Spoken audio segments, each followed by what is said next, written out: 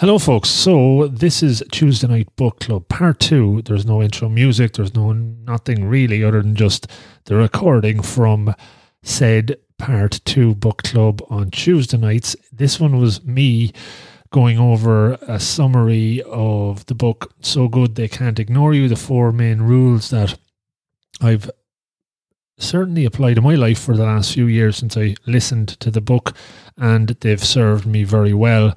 And hopefully they'll provide you with some insights and ideas as to how you could apply them in your own journey, whatever that might be. So that's it. Enjoy the recording. We'll be back again in 2 weeks with the next number of book club review type things. And we have somebody lined up for that. But if you're interested, register on Eventbrite. Just drop me an email either. It's on every 2 weeks. And the next one is the 23rd of June. Talk to you then. Good luck.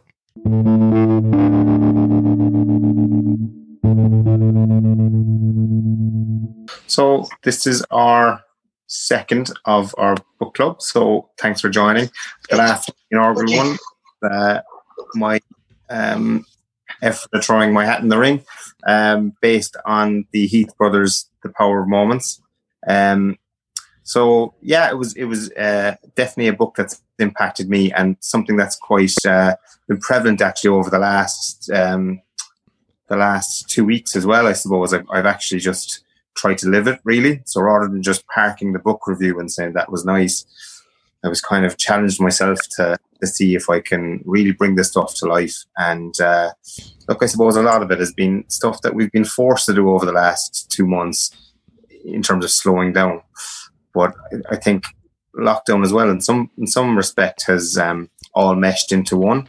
So it's been really trying to challenge myself to find a moment in every single day that kind of is something a bit different, is something a bit out of the ordinary, a moment of elevation. So actually the last 2 weeks have been spent kind of experimenting with different things like sea swimming, and Rob, you'd be delighted to know that I've taken up 5k running. I'm way off your pace at the moment, but I'm chasing you down hard. Bit by bit. Yeah. So I suppose that whole thing is something that it's going to be quite a formula that I'm going to try to use. Basically, is to take maybe the learnings of the book, and I'm really looking forward to seeing or to hearing Rob's take on his book tonight. But then in the intervening 2 weeks is to actually practically apply them, and I think that's hopefully where the magic can be got out of these book clubs, is to, rather than just go, yeah, that half an hour was interesting, is to actually, now, can we do something about that? Can we take that moment of insight and practically apply it? So it'll be interesting to hear from anybody who was at the last session, just to see had they done anything, or what did they take from the last book review.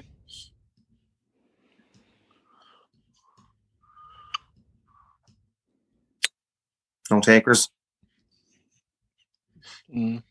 Okay. So what we'll do is... Sorry, yeah, Declan, Jamie here. Hi, I Jamie. suppose, so last weekend I was on an Airbnb stay in Cork, and it was like prime example of that like unique moment. It was basically with my girlfriend, and it's actually kind of like a tree house looking over the city, and it's a prime... I was just thinking of it when I was on it. It was like a prime example of basically where they're taking what we consider a normal stay and kind of taking it really out of the ordinary. And it's people will remember it so much more because it is that peak moment rather than just your generic hotel in the city. And your man's making an absolute killing out of it. You can see off his Airbnb rating and what he's charging as well, that it's one of those, it's a peak moment, like rather than just a generic stay. So I kind of was enjoying the stay, but also at the same time I was definitely recognizing what he was kind of what he was selling. Yeah. Like he had what we were speaking about 2 weeks ago, to be fair. Yeah, that's that moment of elevation that the Heath brothers are talking about, to take something that's quite standard, a kind of an overnight accommodation, and put a twist in it that it's out of the ordinary, and that's going to stay in your memory now for a long time to come, because it's so different. That's really good, and thanks for sharing. Rob, did you do anything over the last 2 weeks that give you any experiences? I had a few probably peak moments on my first couple of days at work, right? Because it's obviously new and it's the first time in a new job for 11 or so years. Definitely time does kind of slow down, but also seems to go quite quickly as well. The last week flies by when you're taking in so much. What else jumped out? I think I took some notes. I think actually after the last time we talked, I was speaking of running, I was kind of upping distances for a while, and on the Saturday of the bank holiday weekend, which would have been the marathon weekend in Cork, I did a half marathon just on my own, just kind of, doing that on a Saturday morning to kind of push yourself to a distance that I probably would have done the following day if the half marathon would have been on. And I always find when I go those long distances, you do remember the very end, the very end when you stop and you're so happy that you've actually got through it, and just sitting down outside, just like the sweat dripping off, and those few moments while you're just kind of coming down, you feel, you've achieved something. So that would be the end of the peak end kind of idea. But that kind of sticks out more than anything, really. Brilliant, yeah, brilliant, excellent. So, Rob, if you want to lead into your book for this evening. Sure, yeah, no bother, guys. So I have a couple of slides, but I probably won't share them just because people might get honed in on those, and anyone listening to this when I put it out afterwards certainly won't be able to see them. So I don't want to completely make assumptions there. And John, just again, thanks for the feedback on the last one. I think your summation of what this is about was very apt. It was better than anything I had. It summed it up well, where it was like a blink list with people kind of summarizing it, and that's exactly what it is. And a couple of people actually got in touch with me since asking, saying, I think it was you, Fabiano, you said that you'll join but you won't have the book read by the time it comes around. and that was kind of probably an assumption we were making. Traditional book clubs, probably people read the book beforehand and talk about it during it, whereas this is the kind of opposite. You don't have to read the book, you just come along and learn a bit about it. And so those two kind of things were good eye-openers, and as we kind of refine how we maybe put it out there and try to get other people joining, maybe that's just something to keep in mind. As we say, we're learning bit by bit and keep making it a little bit better every time. So okay, so the book, So Good They Can't Ignore You, Cal Newport, it's his, I think it was his maybe second book or first book. He has 3 out at the moment. So Good They Can't Ignore You, Deep Work, and Digital Minimalism is the one I read most recently, and it's the one he brought out most recently. And like, he's only about, I'd say he's not even 40. He was like a tenured professor in late 20s. He just seems to be pretty clued in, and I think his degree and he lectures in is computer science, which is again kind of antithesis, the opposite of what he writes about in lots of ways. It's kind of the anti-technology versus what he does in the day job. So fascinating guy, but certainly very much focused on disconnecting from the digital world in lots of ways. In his latter work, and Deep Work is very much about that, diving into finding your best way of working, be it short bursts or 4-hour blocks or 2 months completely off the grid if you're writing books and whatnot. So definitely worth checking them out. I listened to this book actually instead of reading it. So the story, I suppose, behind it, it was summerish of 2017, and I was actually on Interrailing from, I think I flew from Cork into, what's the name? Gdansk. From Cork to Gdansk. I was 39, so it was probably a midlife crisis. I never did the Interrailing when I was 21 or 2. And at the time I was single as well. So I said I was going to do this. And I think I did one of those 5 Interrail passes over 15 days, starting in Gdansk and going all the way down through Poland and Germany and Slovakia, and some really good experiences. I did it on my own as well. So, but I remember loading up Audible before going, and had a couple of titles in there, and this was one of them. And normally when I read a book, I tend to take notes, either during or underline, and at the end of a chapter maybe take some notes. But when I was listening to this and knowing there was going to be a lot of good stuff in it, it kind of worked well, because I just had a notepad, and as I was listening, I was jotting stuff down. I don't know if I read a summary of it or whatever prompted me to get it, but I definitely was at a point where I was kind of at an intersection in my career and kind of figuring out where I wanted to go next, what I wanted to do. I had probably about 6 months or a year before that qualified as an executive coach, and that was very transformative, and that kind of opened my eyes up in lots of ways of kind of what I wanted to do for the next part or the rest of my career. And I had probably got a promotion in work a year beforehand. But for me, that kind of corporate ladder climbing at that point was no longer the real driver or the real motivation. It was more about kind of helping others and figuring out just more about the human condition, human potential as well. And this book kind of came along at the right time, because I was at that point where I was kind of being pushed out of the role I was in. I was pushing myself out in a way, and I was being pulled in lots of ways towards this kind of idea of taking on a new career, going out on my own, setting up a coaching practice. And while the idea behind that was exciting, there was that tug of war to say, like, am I ready for this? Will I go out and have any clients? And so I was trying to kind of work through that. And this book came along at the right time, I guess, because it certainly had some and has some good ideas in it that I kind of followed ever since. And I'll go through those. I remember, and again, just weirdly enough, I remember I was on a train to, what's the name of the, I can't remember the name of the city just off the top of my head, but I remember getting on a bus, and I went to Auschwitz one of the days when I was listening to this book. And maybe that's kind of a peak, not a peak end, but more of a moment as well that kind of sticks in my mind listening to this. Was it Krakow? Krakow, yeah, of course. That's the one that's closest to Auschwitz. I think it's like a 2-hour bus drive or whatever. And I remember going on the bus to Auschwitz and coming back and listening to this book, taking notes. So there was definitely there was a powerful moment or a few moments during that.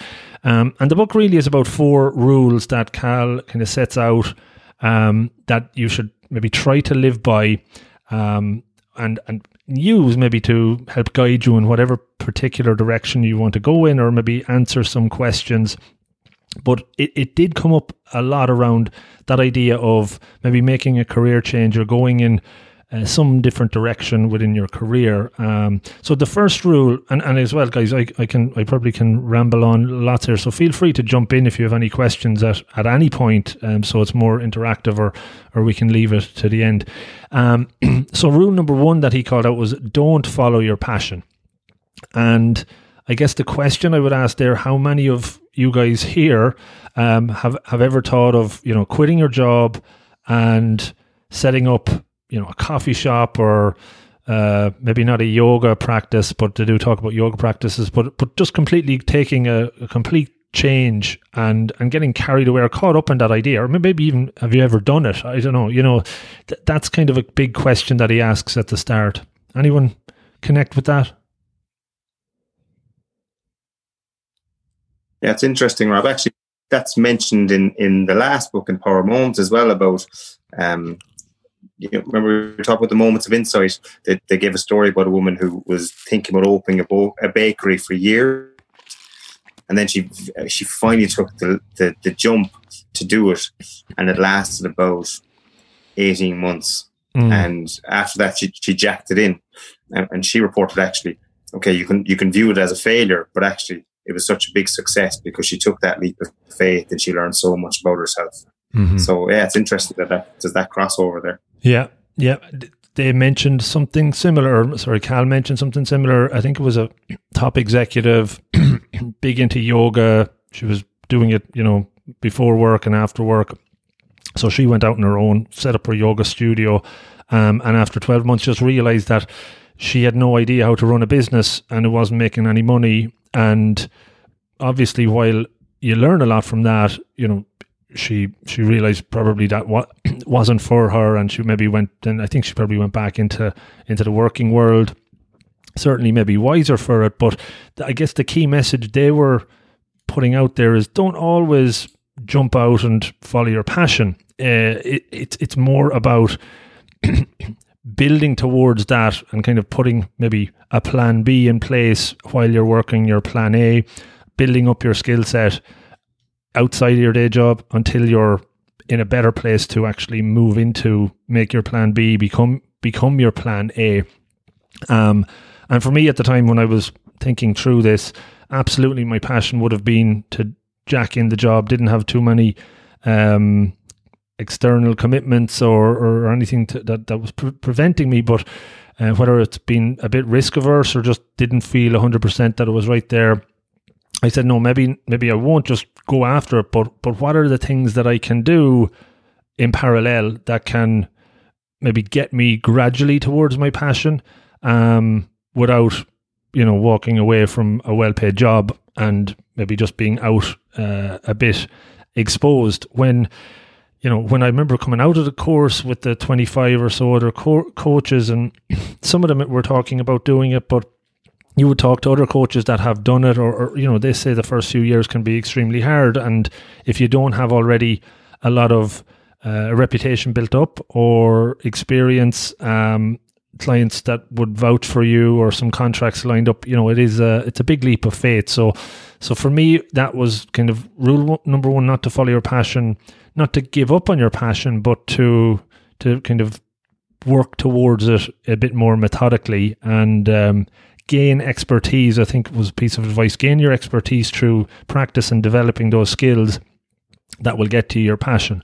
And that's kind of the angle I definitely started to think more about. What could I do in my current work that could allow me to get towards that over time? It's a marathon, not a sprint sort of thing. And sometimes you can come out after qualifying or, the buzz of doing some coaching, thinking I can do 40 hours a week of this and I can, really live a more meaningful life, when the reality in lots of ways for a huge percentage of people would be that it's not going to be as straightforward or easy as that, Is there a fear as well that if your passion right now is your escape valve, you finish your day job and you do your football or your yoga or your whatever, if you turn that into your day job, you just destroy your hobby. Basically, you turn that becomes the drudge.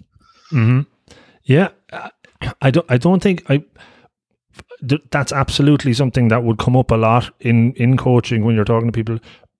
For me, I probably would have asked myself that question an awful lot, and this kind of idea of in coaching, you talk about running away from something or running towards something. A lot of times I've talked to people wanting to leave their job because they hated their job and they'd go to the next best thing that comes along that seemed shiny or whatever, but they didn't, when you dig into it, they had no real underlying connection as to why they were going after that. So for me, it was very much, and it had been very much a running away from something because I had enough of it, but also running towards something that I was very clearly passionate about and had done a lot of the kind of work. I think the coaching work had helped me realize that I wasn't going to make a kind of a leap of faith. It was more, I had a very clear plan of, this was for me. Now, maybe if you didn't go through 6 months or a year of self-reflection and whatnot, and you were just getting excited because you, I don't know, maybe did a weekend course on some sort of, I don't know, barista making, and you thought you were going to become a coffee maker, that could have, had less substance behind it.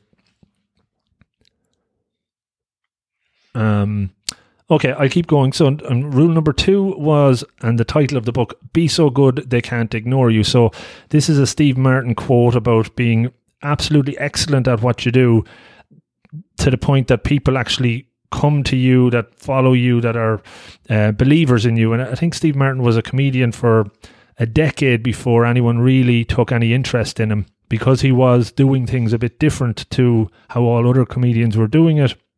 So it took a while for people to realize that this guy is a genius. It just wasn't that obvious at the start. So this kind of this rule more focuses in on about a craving for autonomy and creativity.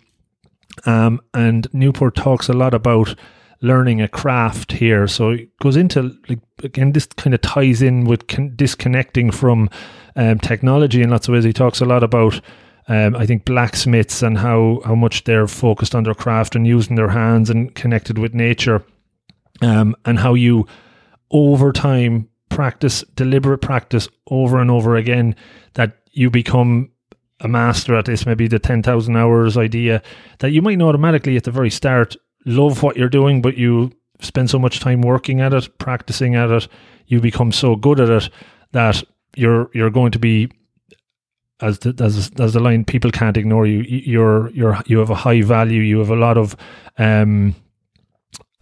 you're a master, and people will I suppose either want that or be entertained by that, or need that. They see the worth in maybe paying for that service or whatever it was. And I guess that made me reflect as well, that at the time I wasn't, I'm certainly still, I'm always a work in progress, but I didn't have a whole lot of experience coaching people at a senior level.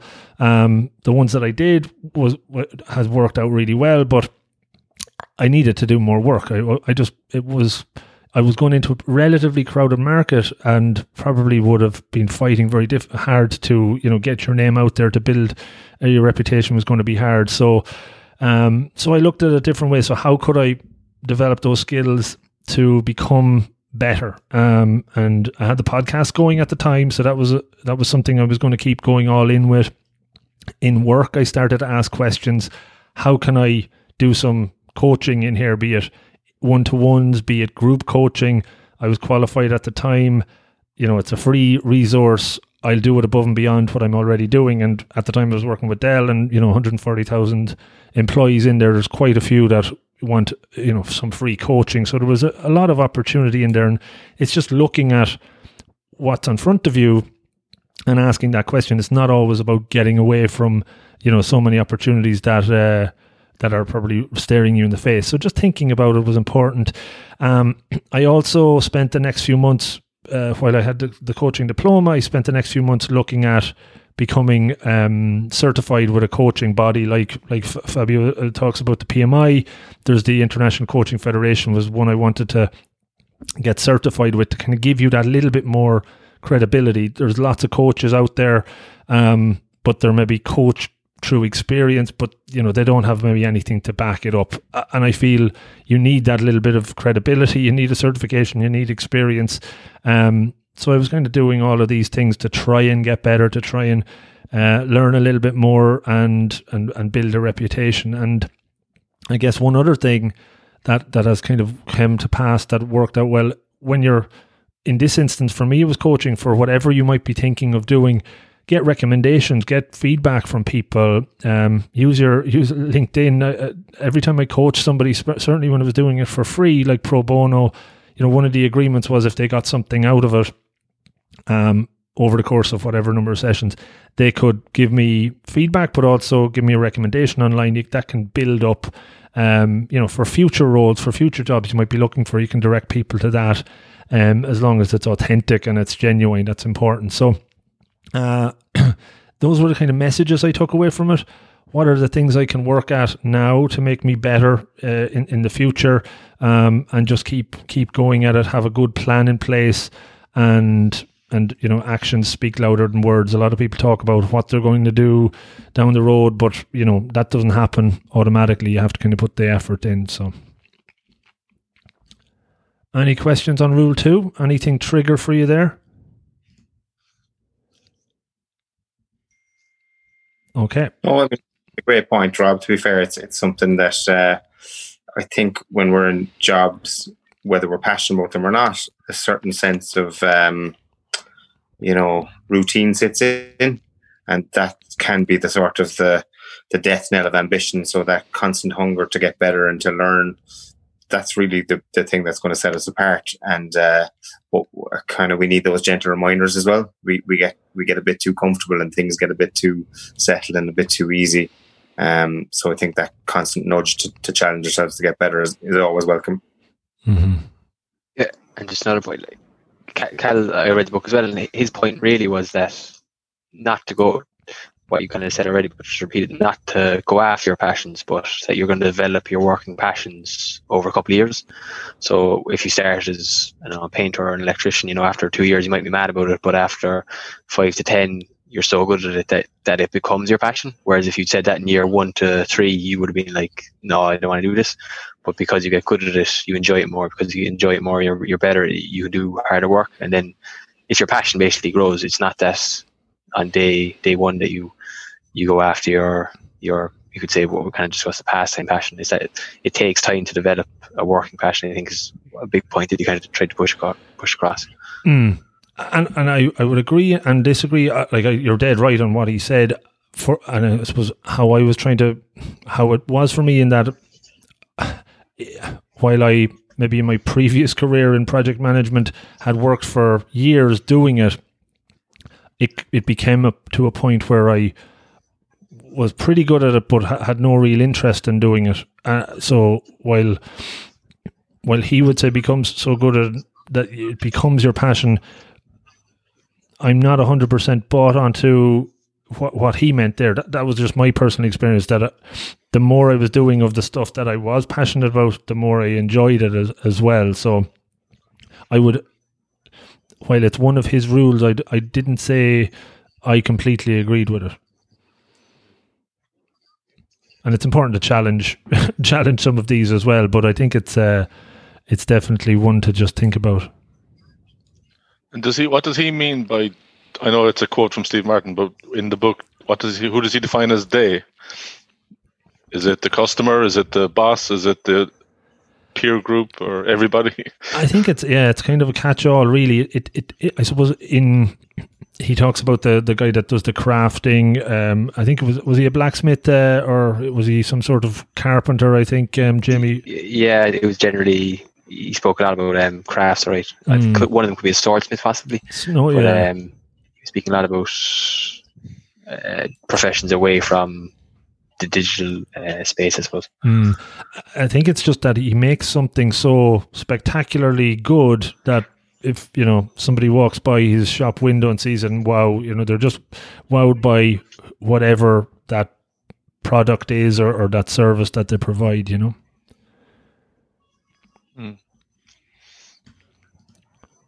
Okay, I'll keep going, guys. Number 3, his rule was turn down a promotion. And when I think about this, while, again, bringing it personally, he was saying, not always getting a promotion is going to make you happier in what you do. In many ways, taking a role that just because it's a promotion is bringing you further away from what you're really interested in doing. And as I kind of looked at this, as I mentioned earlier on, the corporate ladder thing was not really there for me anymore. It was looking at lateral moves, looking at other ways to build skills and competencies that would be useful to me at a later point. So from a personal perspective, I, prior to that would have always looked to get to that next level. What do I need to get to that next level? What is, in my IDP or your development plan to try and put yourself in the best position possible to get there? It was around this time I started looking left, right and centre to see what can I do to build the skills that I want to use in that next opportunity.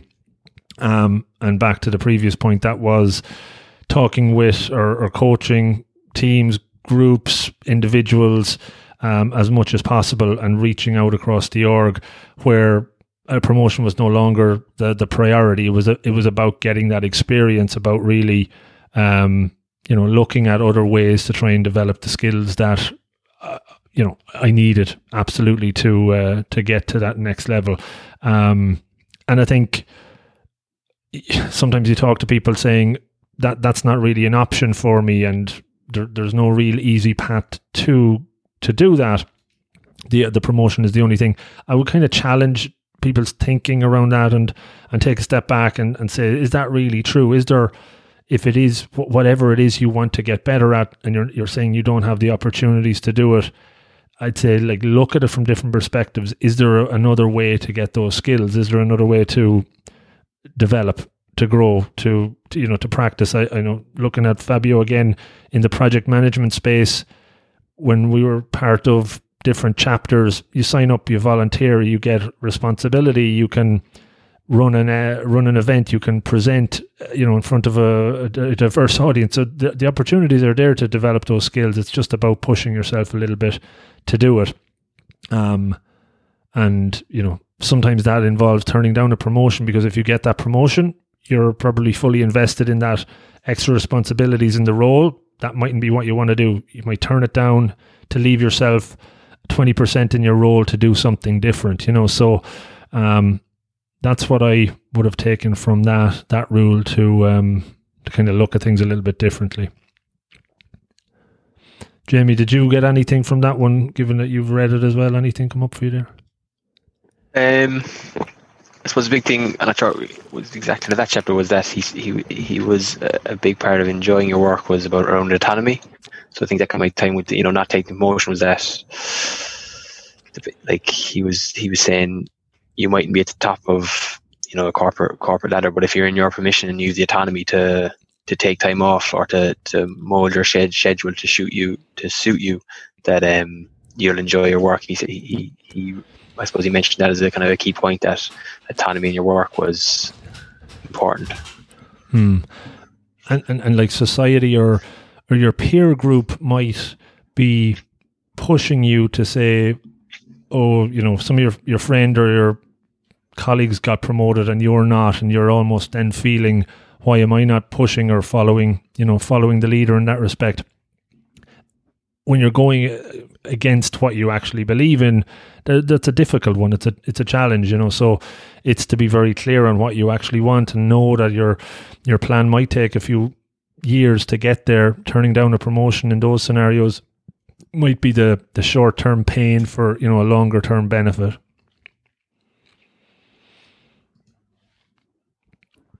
Okay, anything else? Will I go to the last rule?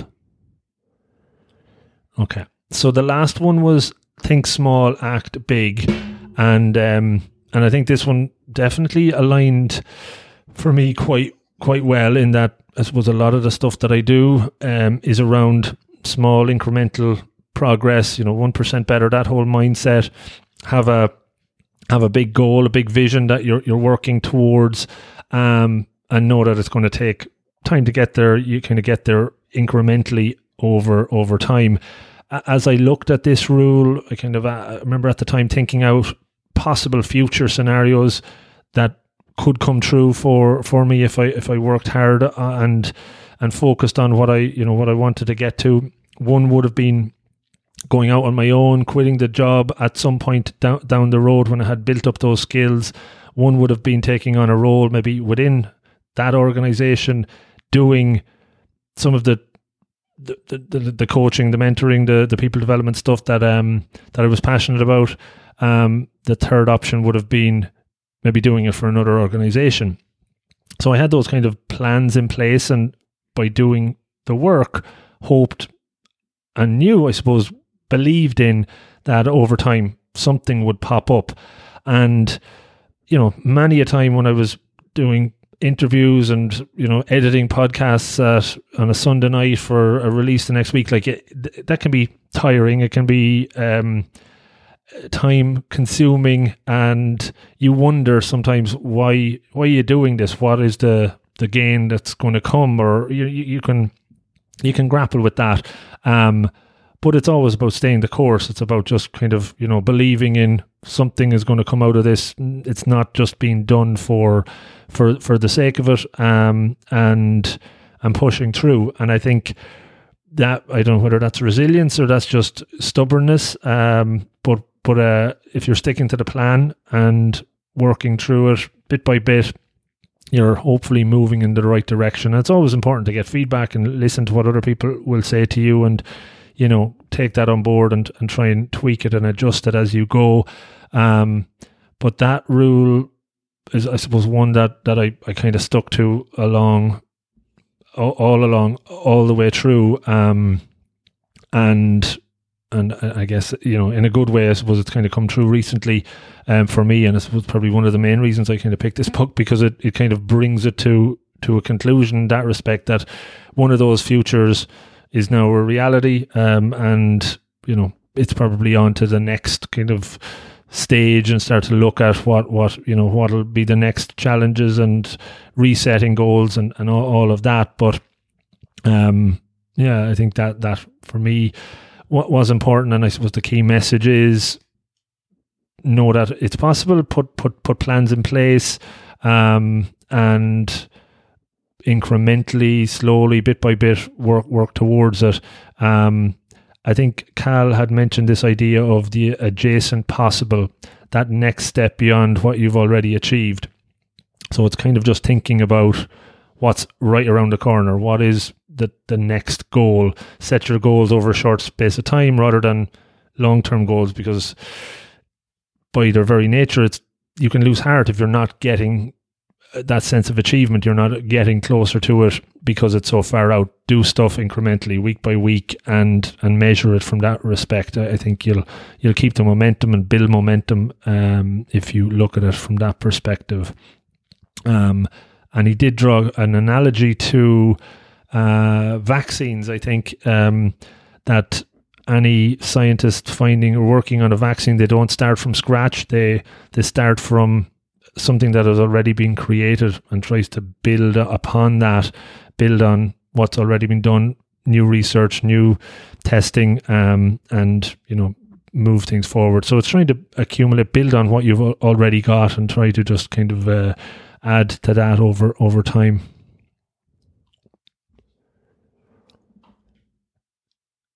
Any questions on that? No questions, but I think it fits with my own approach to things. I haven't read the book, and I never heard. What did you say? Think small, act big. Is it? Which one now? Oh, the last rule. The last rule. Yeah, think small, act big. Yeah. Yeah. Well, it reminds me of the phrase, how do you eat an elephant? One bite at a time. Mm-hmm. And that's kind of always been my approach. I have long-term goals, long-term aims, but you do need those short-term wins, to get you motivated, because take on a 2-year project, it's a long time to wait for reward, but getting those small wins always get you on the road. Yeah. Mm-hmm. Jamie, anything else from you from the last part of the book, or anything in general from it? No. That's good enough summary. I think these overall, that trilogy of books, though, they're a good read. And one kind of leads on to another, from that first one to, I think, Deep Work, and then Digital Minimalism is the last one. Mm-hmm. Each of them are kind of discussed in the book before in a small part. Mm-hmm. They're very interesting. Yeah, he's I've signed up to his newsletter not so long ago as well, and some good articles that he sends out. He's again spends a lot of his time offline, so he doesn't do a lot of he's not very social media friendly, but sends out some good newsletters that he gets emails from people who have adopted some of his rules or principles, certainly from the Deep Work stuff, how they're really kind of switching away from being always connected and having a happier, more meaningful life in lots of ways. So that's interesting. And he's actually, I think I just saw recently, he's releasing his own podcast now, which again kind of is a bit surprising because it's technology focused, and he's releasing it. But he says that he spends very little time putting it together. I haven't listened to it yet, but it's effectively like a questions and answers show, I think. So people would email him questions and he'll read out maybe answers or just stories, and it's going to be quite straightforward, he said, and simple. So maybe something to check out. I'll probably listen to it. I think he has a few episodes out already. So yeah, that was kind of pretty much it. The 4 rules: don't follow your passion, be so good they can't ignore you, turn down a promotion, think small, act big. And yeah, definitely a lot of food for thought. I suppose I probably made it quite a personal version of the book, but hopefully stories can help you connect to those rules and think what they mean for you, and maybe something triggered for you there. What I would say, as I was kind of writing through it and doing kind of final comments, so many unintended consequences in a positive way, come up as you kind of follow some sort of rules like this, or take on any big goal and work towards it bit by bit. A lot of opportunities crop up, or you learn so much that you never expected you would on that journey, and you obviously meet some different people and learn from the experiences there. And that's definitely been the case for me doing this sort of stuff, doing the kind of podcasting.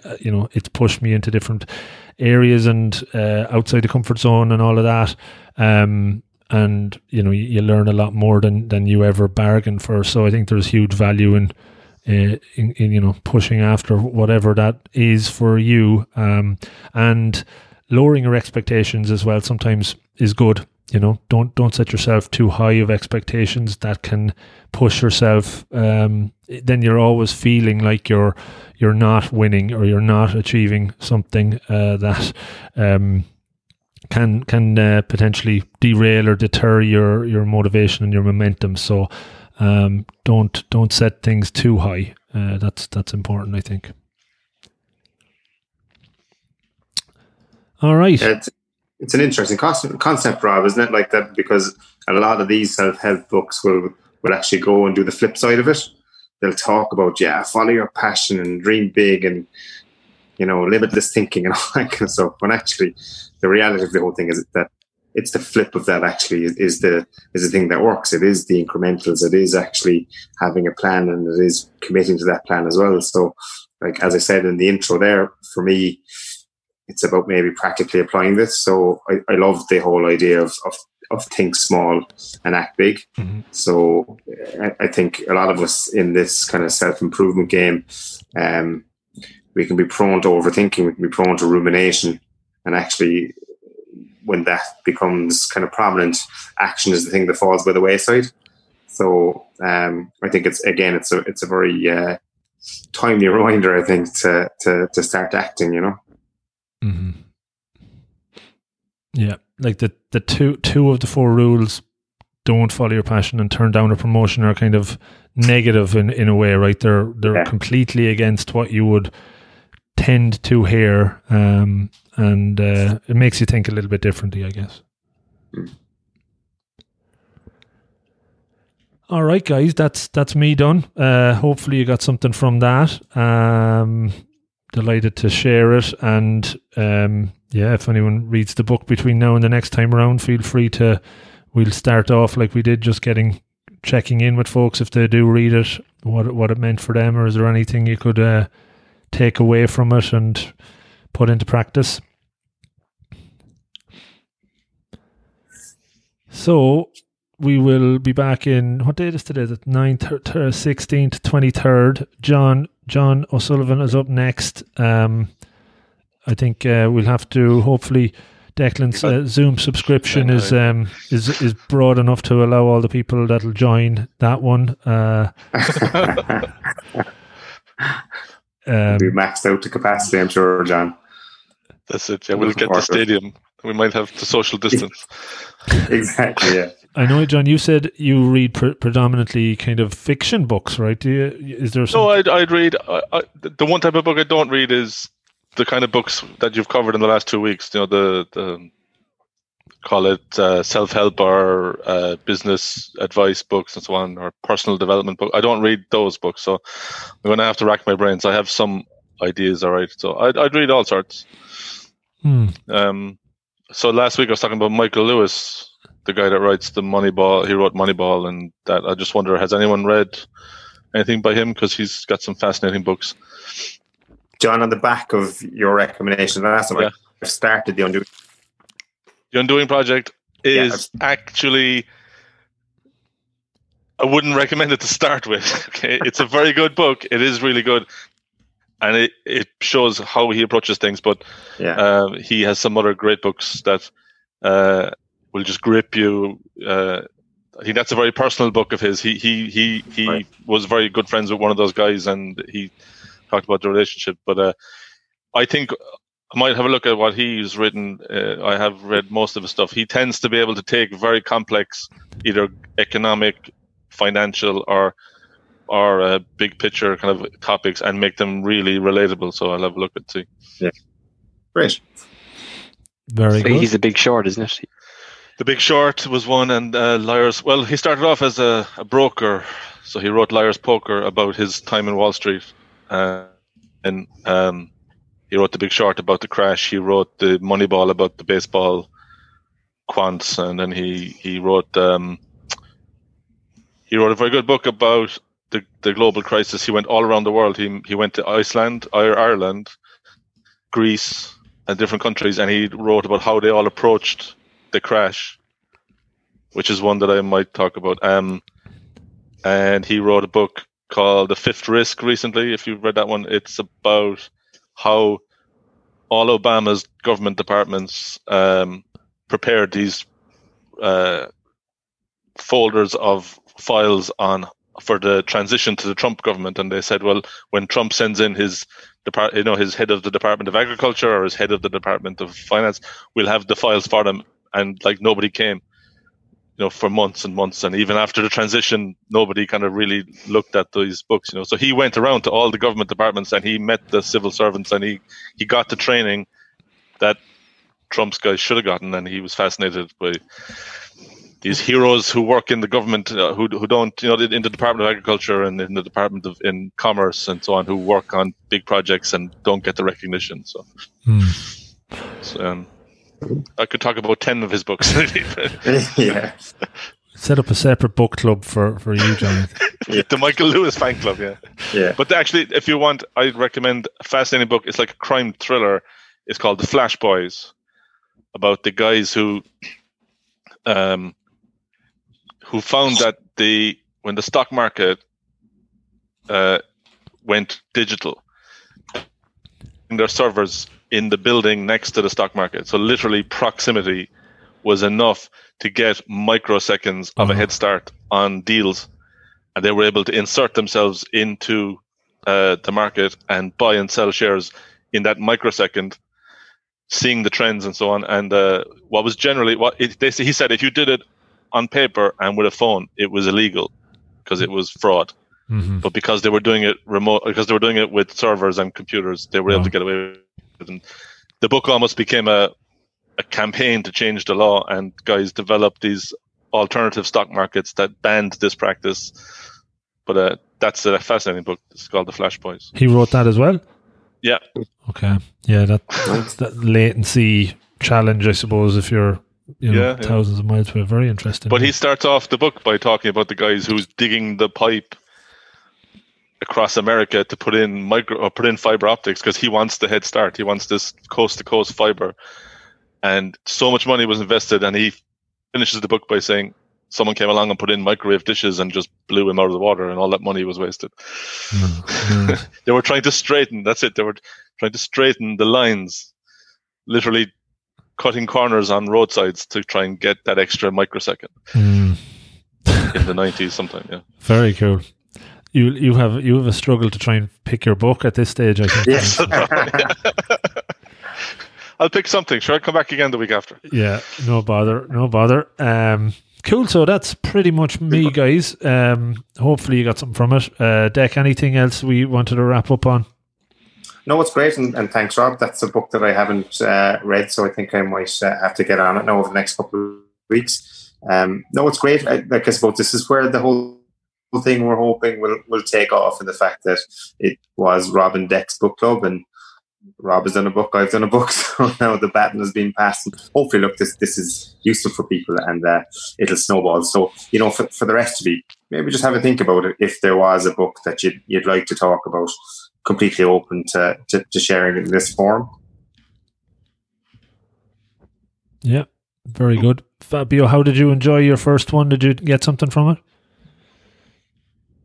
I really enjoyed the format of this meeting, because it's very light in its approach, and some of these rules really resonate with me lately. So I I think I'm gonna through this book, and especially like as you explained, think small, act big, because it was counterintuitive compared to what we have been told for many years. But in this way, we will not burn out, have less frustration, and succeed more. So I enjoy it, and I enjoy everyone's input. So fantastic. Thank you. Very good. Nice to have you along, and hopefully we'll see you again in a couple of weeks. Just don't forget, guys, to register. I suppose if like we set it up now that this link is the same every 2 weeks, right, Dec? Isn't it? You don't, if you have the link for the Zoom, that's not going to change. Yeah. So you guys don't need to register because you have the link. But I'll be on Eventbrite. It's set up right up till October, I think. So new folks can register through that. So. All right. Yeah, great. All right, guys. Thanks a lot. Thanks. Have a good evening. We'll talk to you soon. Thanks, God. Good luck. Bye. Bye-bye. Bye. Bye-bye. Bye. Ciao. Ciao.